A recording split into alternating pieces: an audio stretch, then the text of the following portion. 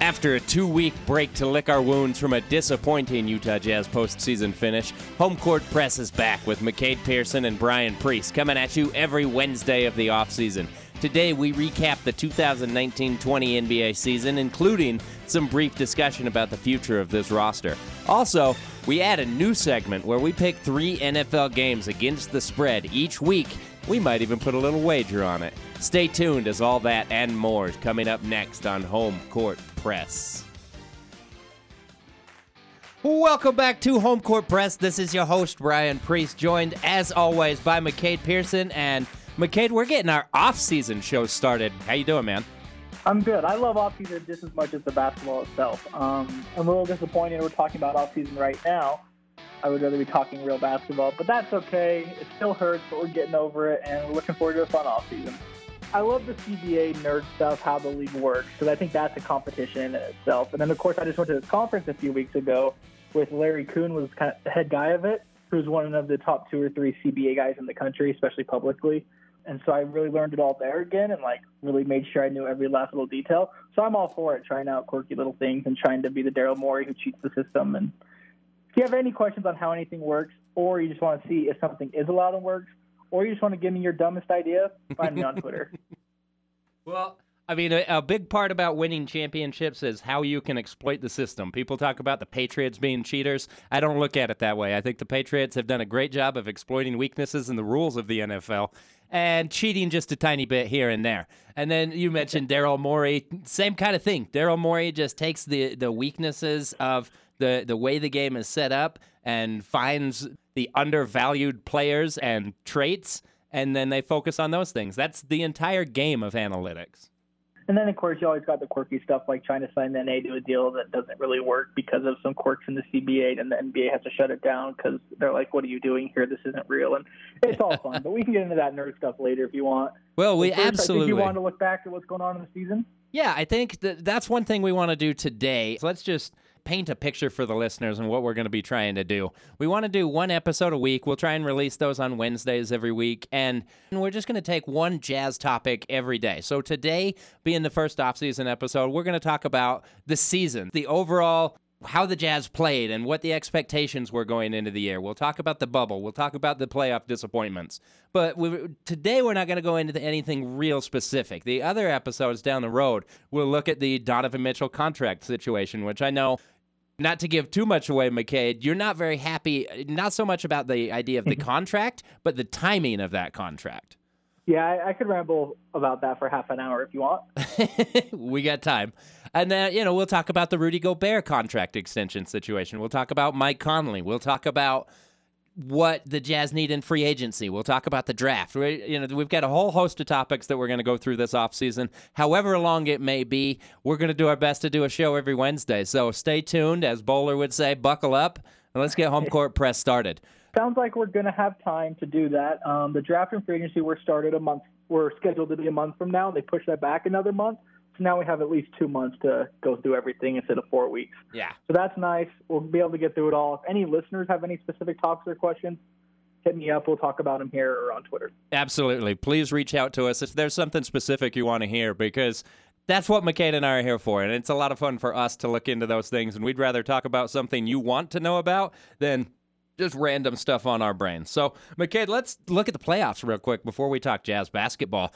The Western Conference, Game 1 didn't quite go the Lakers' way, and then 4 straight essentially dominating wins over the Rockets send the Lakers to the Western Conference Finals. Where do the Rockets go next? So they came out, Mike D'Antoni said, I'm not coming back. There were some issues on the team plane, I guess, on the way back, and you can go look that stuff up. But Daryl Morey is coming back, mostly because he's under contract for 4 more years, and you don't want to pay a guy to not work for the next 4 years. So there's some stuff going on there. They have some weird decisions to make. They don't have a lot of flexibility. They have no draft picks, really. So I'm not sure where they go. But as we just mentioned a few minutes ago, Daryl Morey is one of the more creative guys. So I'm sure we'll see something. But they just don't have a lot of wiggle room. Well, with Morey, not only is he under contract for 4 seasons, he's the best general manager in sports. Not basketball, but in sports. you'd be silly to continue paying him to work for another team, even whether it's in basketball or another sport. My suspicion is that when Morey leaves the Rockets, he's probably going to end up in either MLB or the NFL. But for the time being, yeah, Tillman Fertitta, he's having enough struggles with his fortune is built on restaurants and things like that. The guy's got to keep who he already has in-house under contract right now. So Lakers waiting for the winner of the Clippers and Nuggets. That's a series. The Nuggets, again, coming back from a 3-1 series deficit. They win games 5 and 6, and they've cut big deficits from the Clippers. In Game 5, they were down 15 early in the third quarter. In Game 6, they were down 19 in the third quarter. What is it about this Nuggets team that allows them to buckle down when the pressure is on and come back? You know, I talked about this a little before the Jazz series, that they're just hard to beat. The 76ers were this way last year against Kawhi and the Raptors. It's just so hard to close a team out that just is so physical and so, I don't even know what the word is, resilient, where they just don't go away. So I'm excited for Game 7 tonight. That game's going to tip off here in about 2 minutes. You heard I just turned on the game, and that's what that yell was. Okay. But yeah, the Nuggets have been super, super fun to watch. And you got to give all the credit to Jokic and Jamal Murray. I was talking to my mom the other day, and we were talking about how we just got done with a 7-game series, and we don't hate anyone on the Nuggets. We're so used to building hateful relationships during playoff series, and the Nuggets just didn't give us that. So it's fun to see them doing well and wish them the best of luck tonight. And then on the other side of the bracket, the Eastern Conference, the Miami Heat steamrolled your finals favorite, the Milwaukee Bucks, 4-1, and really that was just never a series. Bucks fans might try and point to Giannis rolling his ankle in Game 5, but that series was over before Giannis got hurt. Yeah, that was a weird one. I don't know how to feel about that. People are blaming Giannis, and he deserves some of the blame. But let me be clear. If the Clippers do lose tonight, I'm going to ask if Kawhi Leonard can be a top player on a championship team. Because that's what happens if you lose. You have to question if they can be a top player on a championship team. But yeah, it's rough for the Bucks. They got to figure stuff out with Giannis entering free agency in about 10 months. Well, with Kawhi, the answer is yes, McCade. Really simply, he can be the top player on a championship team. I know, but so can Giannis. People are saying Giannis can't because he lost. So if Kawhi loses, that's just the rule. If you lose, it means it's impossible. Giannis has to prove it before you can stop asking the question, and he hasn't been able to do it. I might point the finger more at head coach Budenholzer, but I don't know. That team needs a change. They need to do something, and if I'm in that Bucks front office, I look at possibly moving on from Budenholzer because he's proven to be a guy who can take a bad team and turn them good. But can he make a good team great? That's the question, and I don't know if he's got it in him. Yeah, that's interesting. I know a lot of Bucks fans. You know, I'm a Packers fan, so I'm very overlapped with Bucks Twitter, and they are not very happy with Bud. And there are some calls to move on from him, and it's hard. But you look at what happened with Phil Jackson and the Bulls, and now Nick Nurse with the Raptors, and sometimes you got to move on from great coaches to get to where you need to get. It's true. You do. With the Eastern Conference, we'll continue. Celtics beat the Raptors in 7 games, so the defending champion Raptors go down in 7. They probably should have lost in 5 if not for that OG Anunoby game winner that he hit. Just an incredible pass from Kyle Lowry. And then the Celtics and Heat are playing Game 1 right now. I'm not sure what's going on in that game. Jimmy Butler just hit a 3 to take a 1-point lead with about 15 seconds left. Okay, awesome. So the Heat are coming back. Close game. I'll let you know what happens in the next 2 minutes. Who do you have in that series, McCade? I have Heat in 6, but give me another 30 seconds and that might change. I love Spoelstra. I love Jimmy Butler. I just think they have a really good depth team to it. I love Pat Riley. So I got Heat in 6, but it's going to be a great series. I don't see any way that series ends in 4 or 5. Now, that series should definitely be one that goes at least 6 games, if not 7. Those teams are a good matchup for each other. It's a lot of fun. Both pretty small teams. I think that's fortunate for the Celtics. And the Celtics have a possibility, if they can beat the Heat in this series, they might be able to get Gordon Hayward back for the finals, which could be a huge boon to their championship hopes. Absolutely. Maybe even towards the end of this series if it goes along. He's back in the bubble and he's cleared quarantine, so that's good. He won't have to wait for 4 days. He's already got that out of the way, so we'll see what happens there. Wife still hasn't had the baby yet, though, so he might be leaving the bubble again. Jason Tatum missed the game winner, the buzzers. They're heading to overtime. Oh, man. This is nothing like watching live basketball while we podcast. Playoff basketball is rolling. It is fun to watch. As we said, sad it's not the Jazz. Let's go over their season, though. They had a very I don't even know if fun's the right word. They had a very long season in more ways than one. All right, so let's start with the offseason additions. Obviously, Bojan Bogdanovic on a huge 4-year, $70+ million contract, and then some piece signings, a little ancillary action with Emmanuel Mudiay signed on a 1-year deal. They signed Jeff Green to a 1-year deal, and then they signed Ed Davis to a 2-year, $10 million contract. And I was personally, I don't know what your thoughts were, McCade. We didn't really know each other when the season started. I had really high hopes for this Jazz team. I didn't necessarily expect them to start quick because they weren't going to have the continuity that they have in the last couple of seasons. But I thought the talent level was much higher. The ceiling was much higher, even if the overall depth on the roster wasn't quite as good. What were your thoughts?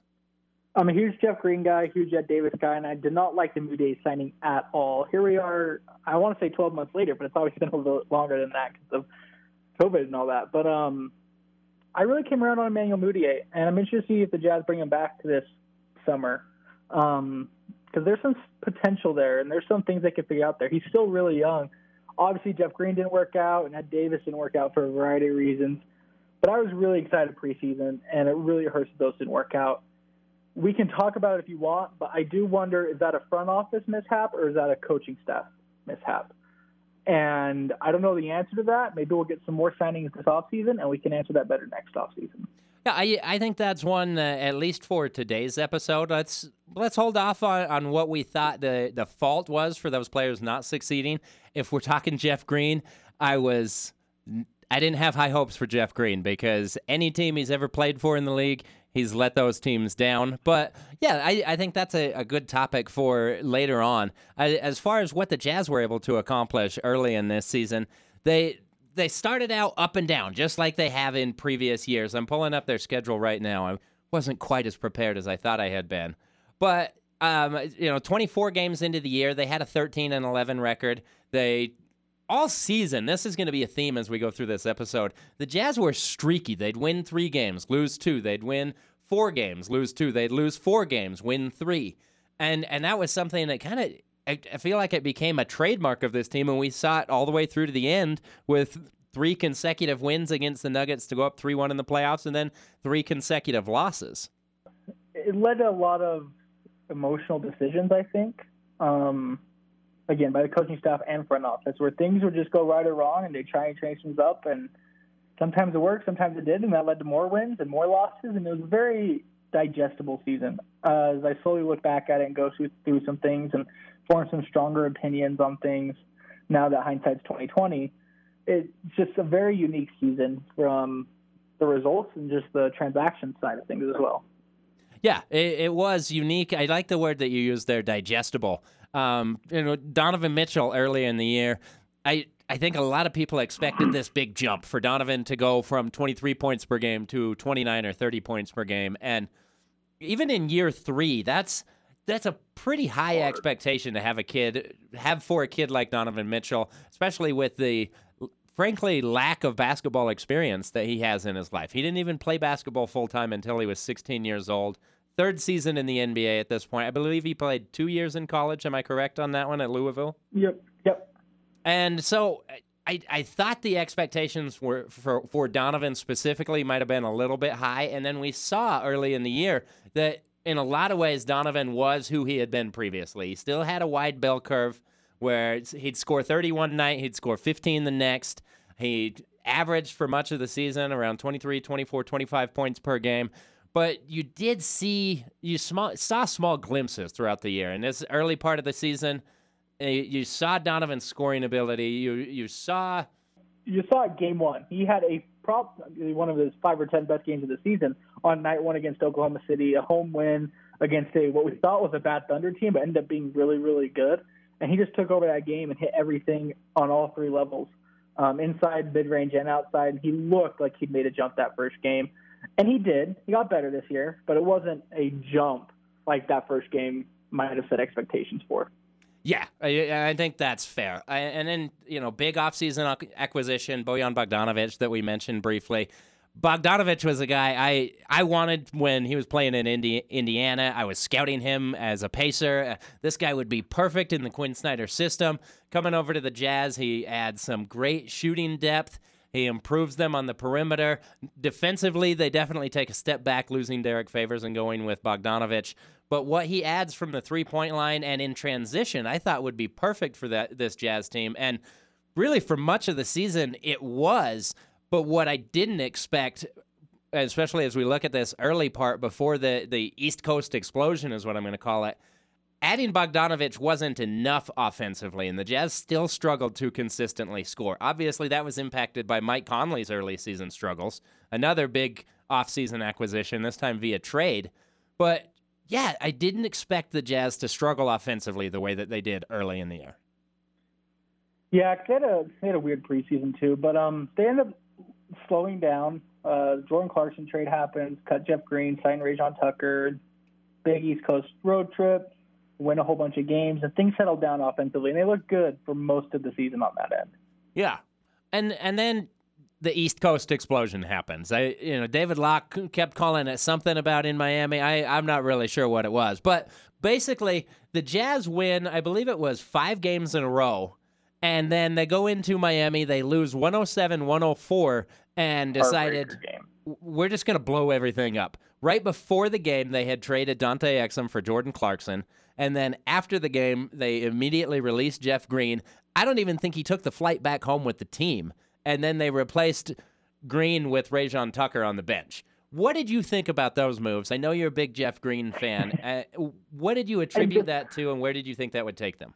Well, one thing and we'll really talk about this moving forward, is the Jazz they had 6 rookies on this team, and Tony Bradley, who's younger than all 6 rookies.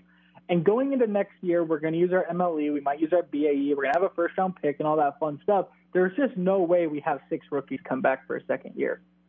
And so that just gets interesting. Why do you need another rookie? Now, that's nothing against Rajon Tucker specifically, but I guess it's just more lottery tickets, and you hope 2 out of 6 hit instead of 2 out of 5. Gives a little better odds. But it just felt weird that we were trying to compete for a title, yet we're having 6 rookies at the end of our bench.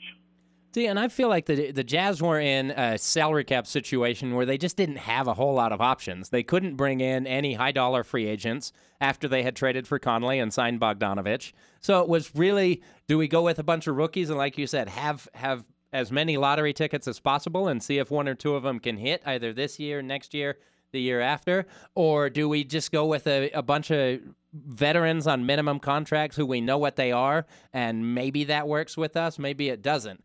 I don't know that I love the approach that they went with all of the young guys, because we saw in the bubble, in the playoffs, how that impacted the Jazz. Once Bogdanovich went down, they just had no depth. They didn't have guys that they could rely on, and that's where I think a change would have been great, as if Quinn Snyder had recognized that early in the – not saying he didn't recognize it, but in terms of playing time, he didn't show that he recognized those young guys needed some playing time to show their value. Thanks for tuning in today. Home Court Press can be found on kbear.com. Just go to kbear.com/Home Court Press.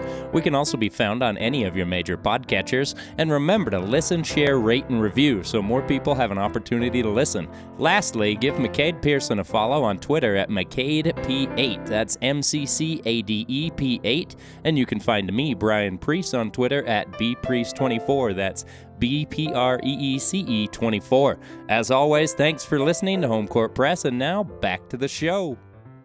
And that's exactly it. We probably will do a whole podcast, or at least a good chunk of one, breaking down the 6 rookies and what their futures are and what their contract situations are.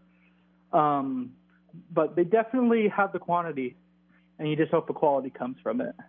With what the Jazz have in terms of player development, the staff that they've got underneath Quinn Snyder, Alex Jensen, and then obviously a big loss for the Jazz, losing Johnny Bryant going into the next season. He was one of their head player development guys, and he's going to be working under Tom Thibodeau next season. But I do trust this player development staff. The problem is that they've shown that that's not going to happen overnight. I mean, it's the NBA. It doesn't happen for anybody overnight. And typically it's going to take 2 or 3 seasons. Yes, Royce O'Neal developed into a starter. It took 3 seasons. Joe Ingles developed into a starter. It took 2 to 3 seasons. And even with those guys, when you develop somebody, you typically have, you take a guy like, let's look at Rajon Tucker. You know that his one NBA skill is athleticism. That is what he 100% brings. He is an NBA athlete. And then you hope to develop one or two other skills. And so with those development guys, you're always a little bit limited. You don't have the all-around game that you look for from guys like a Donovan Mitchell, like a Mike Conley, like the guys who coming into the draft show themselves as star potential. There's a reason they fall in the draft. There's a reason these guys go undrafted. No, yeah, and that's where the Jazz developmental staff is going to have to come and do this thing. And we saw it towards the end of last year, and they kind of take the same approach as the Miami Heat, which works really, really well. The key is to not develop, you have this player, you have Rajon Tucker, who's an NBA athlete. Okay, well, let's teach him how to shoot, let's teach him how to pass, let's teach him how to play defense, yada, yada, yada. That sounds great, but what the real key is if somebody has an NBA talent, you make sure they know how to use that talent. The first thing you want to teach them is this is how you be an athlete in the NBA. We know you have the athleticism, but this is how you be an athlete in the NBA. With Duncan Robinson this year, it's, okay, we know you're an NBA-level three-point shooter. Well, let's put you in positions to be a good three-point shooter. Let's teach you how to shoot contested threes and off-the-dribble threes and off-handoff threes.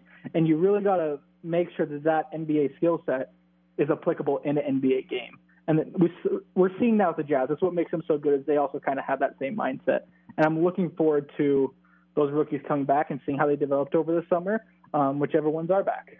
Yeah, I think that'll be a lot of fun. The Jazz are, because of all the young players they've had on the roster, I think they're a team that stands to benefit from the fact that they're going to have 2 off seasons for these guys to develop. They had from March until July when everybody came back in the bubble, and we saw a lot of improvement from a lot of those guys. And now they're going to have from early September when the Jazz were eliminated. I guess it was late August. Gosh, it's been a long time since we were on the air, McKay. September 1st. We made it to September. Yeah!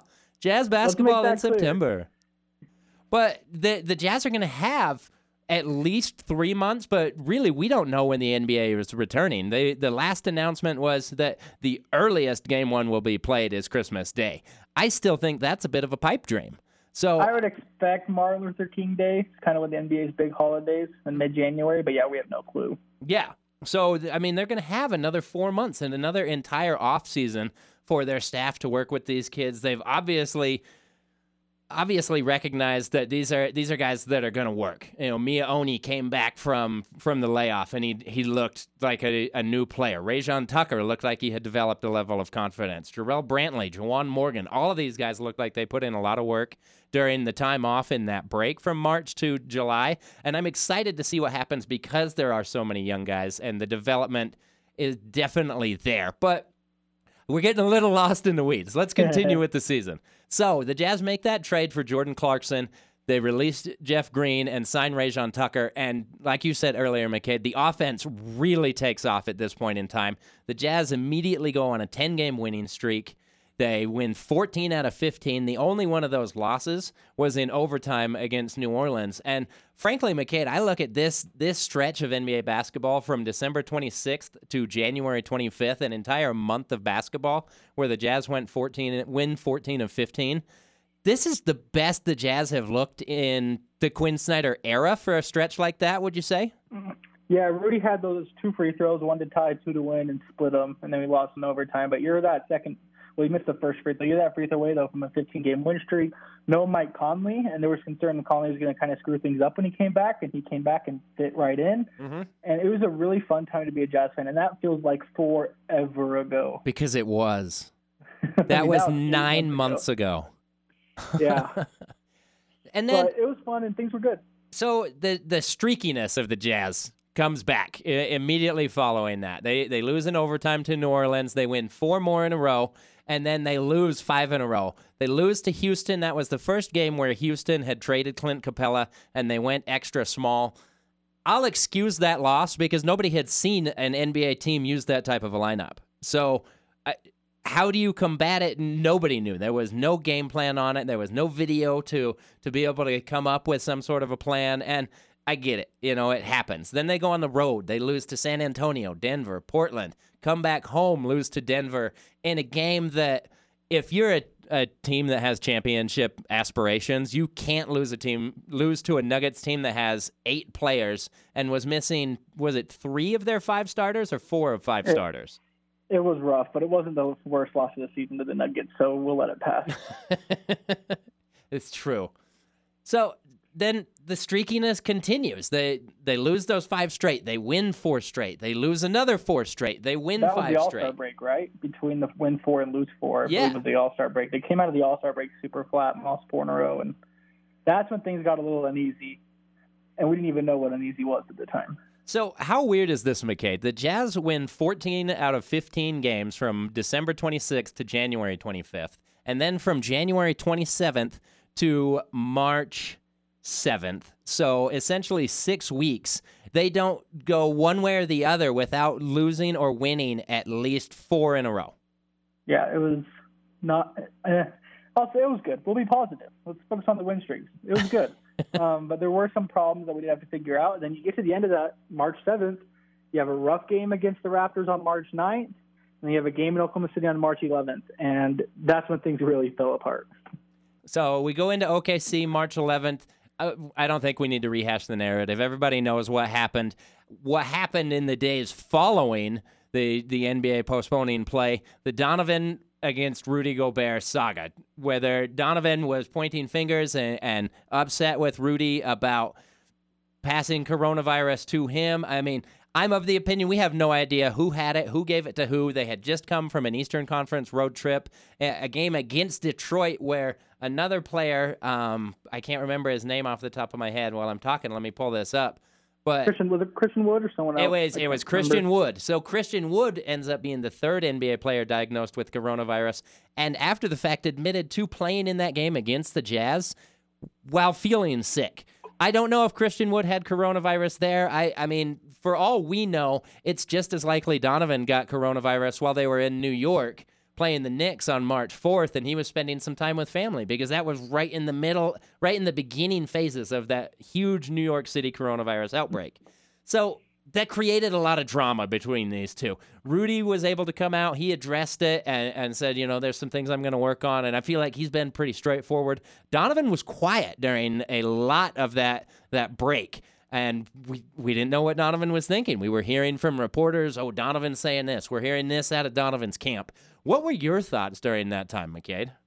I think we did a podcast on this whole thing if you want to go listen to that. But in short, I just wanted it to go away, not get bigger and bigger and bigger. And the players themselves didn't necessarily do a good job of putting out the fire while it was small. But I think looking back where we're at now and what we know now, because you got to remember, we didn't know anything then. We didn't know if this killed 100% of people or 0% of people. We was just fear then, and we didn't know anything. And now that we know what we know, it's calmed down a little bit, and it's turned out all right. No matter how rough things get, they can turn around and turn out all right. And I think we're okay at this point. And I think one of the best things to happen to this Jazz team was that the NBA season did continue. Can you imagine if that feud had festered for 7, 8, 9, 10 months before the next season started? What could have happened if we go through an entire offseason and the NBA says, all right, we're not playing. We're going to go into free agency. We're going to do the draft. We're going to do all of these things. How do the Jazz plan differently if they don't see Rudy Gobert and Donovan Mitchell on the court and working together again before they go into free agency and the draft? I mean, it could be night and day, man. Yeah, puts a lot of pressure on the front office that they now, I don't want to say they don't have to do it now, but they at least have answers to help them now. And I don't even want to say they have answers, but I think they've got a little bit more guidance. I think they've seen that. Not concrete answers. No, not concrete answers. Ideas, maybe. But they've had some confirmation as to what they believed from each of these two guys in terms of when it all comes down to it. Donovan Mitchell and Rudy Gobert care a whole lot more about what's going on the court than what's going on in the locker room and off of the floor. And these two, their skill sets work perfectly together. So as long as mentally they could come back and work together and figure things out, then I think the Jazz front office is confident going forward that they can hand out these big money deals to a Donovan Mitchell, to a Rudy Gobert, and see where it takes them. See if this is a team that they can truly build a championship contender around. Yeah, and we saw that in the bubble. They didn't play in a few games because we didn't care about seeding. But the playoffs went well-ish. Rough last couple of games, obviously.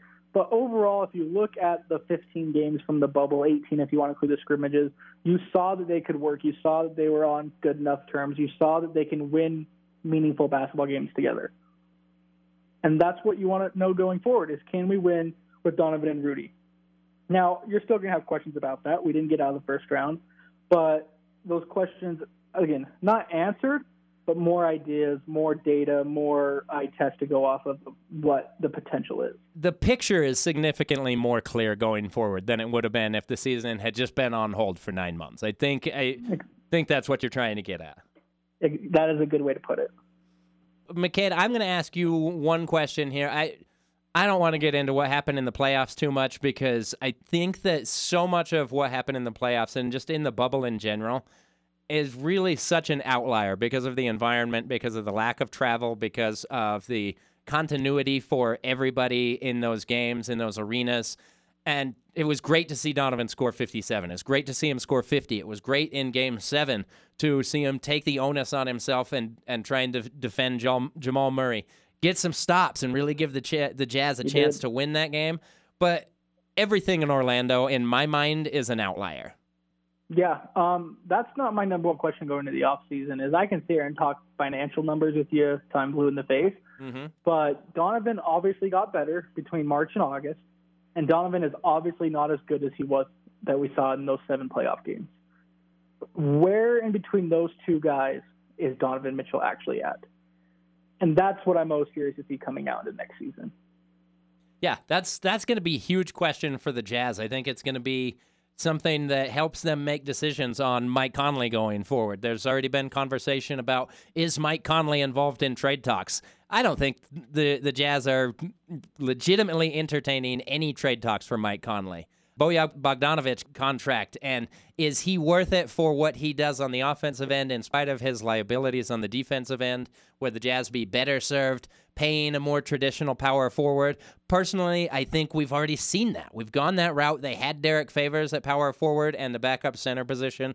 They just don't score enough. Does that change if they're able to retain Jordan Clarkson? I mean, there's so many questions going forward with this Utah Jazz team. I don't know if it's more or less than other teams in the league, but just questions abound. The one last thing before we get into our last segment on the podcast today, McCade, is, do you think that this Jazz core, and in the core right now today as we record on September 15th, I'm going to include Donovan Mitchell, Rudy Gobert, obviously, Bojan Bogdanovic because of his contract, and Mike Conley because of what the Jazz gave up to get him from Memphis and what he means as a leader in that locker room. Do you think this core is a championship contender going into next season?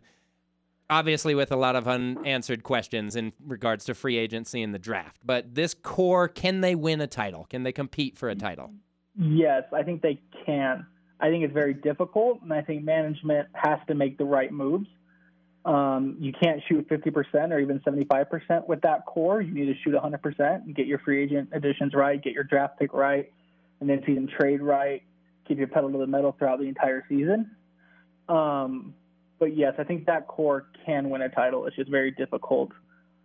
And so I think we have one more year at it, and then we go from there. I think this is a big, big summer for the future of the Jazz. Not only for financial reasons of Donovan Mitchell and Rudy Gobert, massive contracts, all that fun stuff, but this is a franchise-defining offseason of where we are as a franchise. I would totally agree with you. I think that this offseason, they went for broke once already. I think they go for broke again. I think they probably lean a little bit more towards some veterans that they can depend on, and they know they can. Quinn Snyder can point to him on the bench and know exactly what they're going to give him. But yeah, I think they've got one more year to really go for it, and then there's every chance that this Jazz team that we know and love today looks completely different at the end of whether it's 2020, 21, whether it's 21, who knows what year the NBA is coming back. But after the next season, this team could look completely different. And it's huge. I love Justin Zanuck. I love Dennis Lindsey. I love Quinn Snyder. I love Rudy Gobert, yada, yada, yada. But it's been almost a decade now.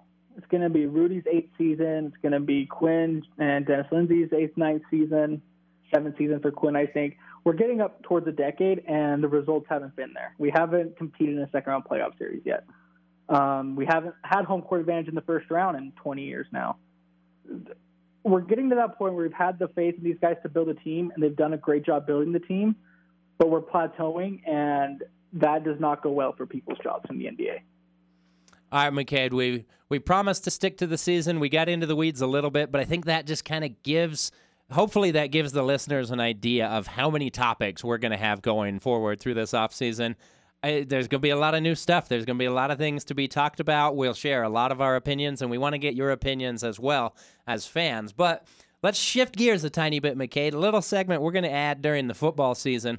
You and I are in I don't know if we want to call it a Jazz Podcaster Fantasy Football League. Let's go ahead and call it a Jazz Podcaster Fantasy Football League. And in light of that, both of us being NFL fans, I thought it'd be fun if we can each offer 3 picks every week. Whoa. We are in a Jazz Podcast Fantasy Football League, and we did happen to play each other in week 1. We don't need to talk about that. What happened? No, McCade, it was week 1. It's a 16-team league. How is anybody supposed to know what would happen week 1? We've never even seen any of these teams. In my other league, so we can skip it.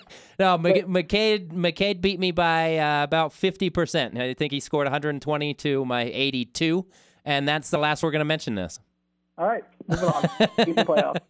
All right, so each week, McCade, we're going to take 3 picks against the lines. We're finding these lines on ESPN.com, so we can be consistent with that.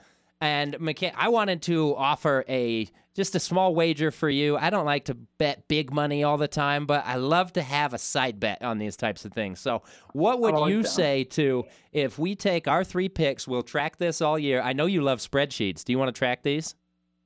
Oh, I'll track it. And then the loser will buy the other dinner the night of the Jazz first home game next season. I'm down. You got it. I like it. It's a deal. Dinner, season opener, home game? Yep. So we add the Viv? It's got it. Well, dinner can be anywhere. Okay. And then we're going to go to the game. You go ahead and start. My first one, no homer. Give me the Packers -6 at home against the Lions. Lions secondary is super beat up right now. Gave up that big lead to the Bears on Sunday. Give me the Packers at Lambeau -6 against the Lions. Okay, I looked at that Packers line, and I just didn't like it. I didn't like the 6. If it was 4.5, probably would have gone there. For me, my first one, I'm going to take another NFC North team, and I've got the Giants +5.5 against the Bears. Mitchell Trubisky. The man had one good quarter against the Lions to steal that game in Detroit. I just don't see it. Daniel Jones looked a lot more competent this season than he did in their game last night against the Steelers.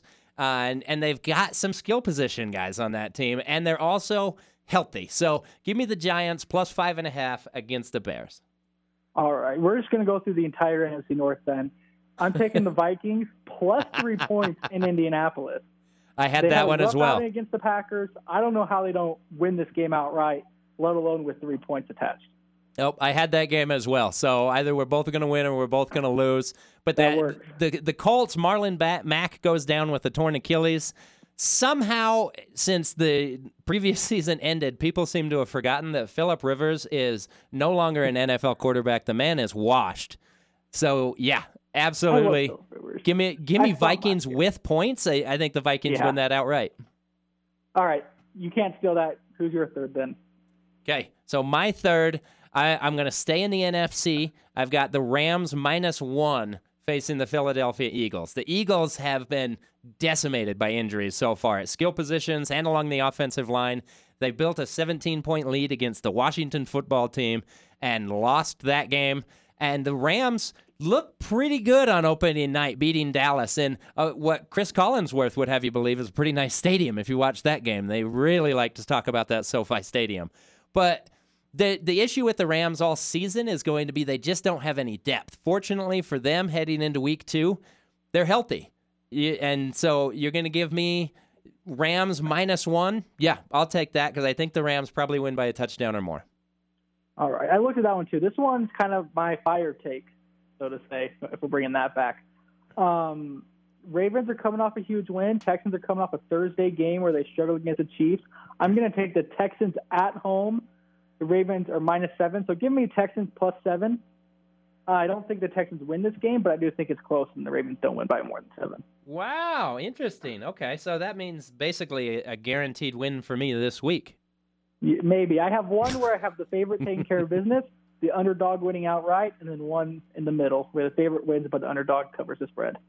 So I got one of each, and we'll see how it goes. You always like to swim against the stream. Always. So in short, give me Packers -6, Texans +7, and Vikings +3. Okay, and I got Giants +5.5 against the Bears. We both have the Vikings +3 against the Colts, and I'm taking the Rams -1 against Philadelphia. Should be fun. I'm really looking forward to doing this, McCade, and I can't wait to have you buy me dinner. I'm always down to buy people dinner. Before we get going, follow me on Twitter at McCadeP8. It's MCCADP8. I don't have an article up. It's one post on a blog. But if you have any questions about the Jazz offseason, hit me up. I can get you that link. It should answer pretty much all your questions. Yeah, please reach out to McCade. He's a great follow on Twitter. You can find me on Twitter at bpriest24. That's at BPREECE24. As for Home Court Press, first we appreciate you listening and giving us a chance. As we said at the beginning of the pod, we're going to be looking to go on every Wednesday throughout the offseason, no matter how long that offseason lasts. And if there's anything specific that you want us to talk about, we're excited to continue talking Jazz basketball because the offseason is a lot of fun. So, yeah, find McCade. Can you give the Twitter handle one more time? At McCadeP8, them 2 C's, ADEP8. And myself, Brian Priest, at BPREECE24. And then remember to subscribe, share, rate, and review Home Court Press so we can continue to add more listeners. Thanks for tuning in, and we'll talk to you next Wednesday.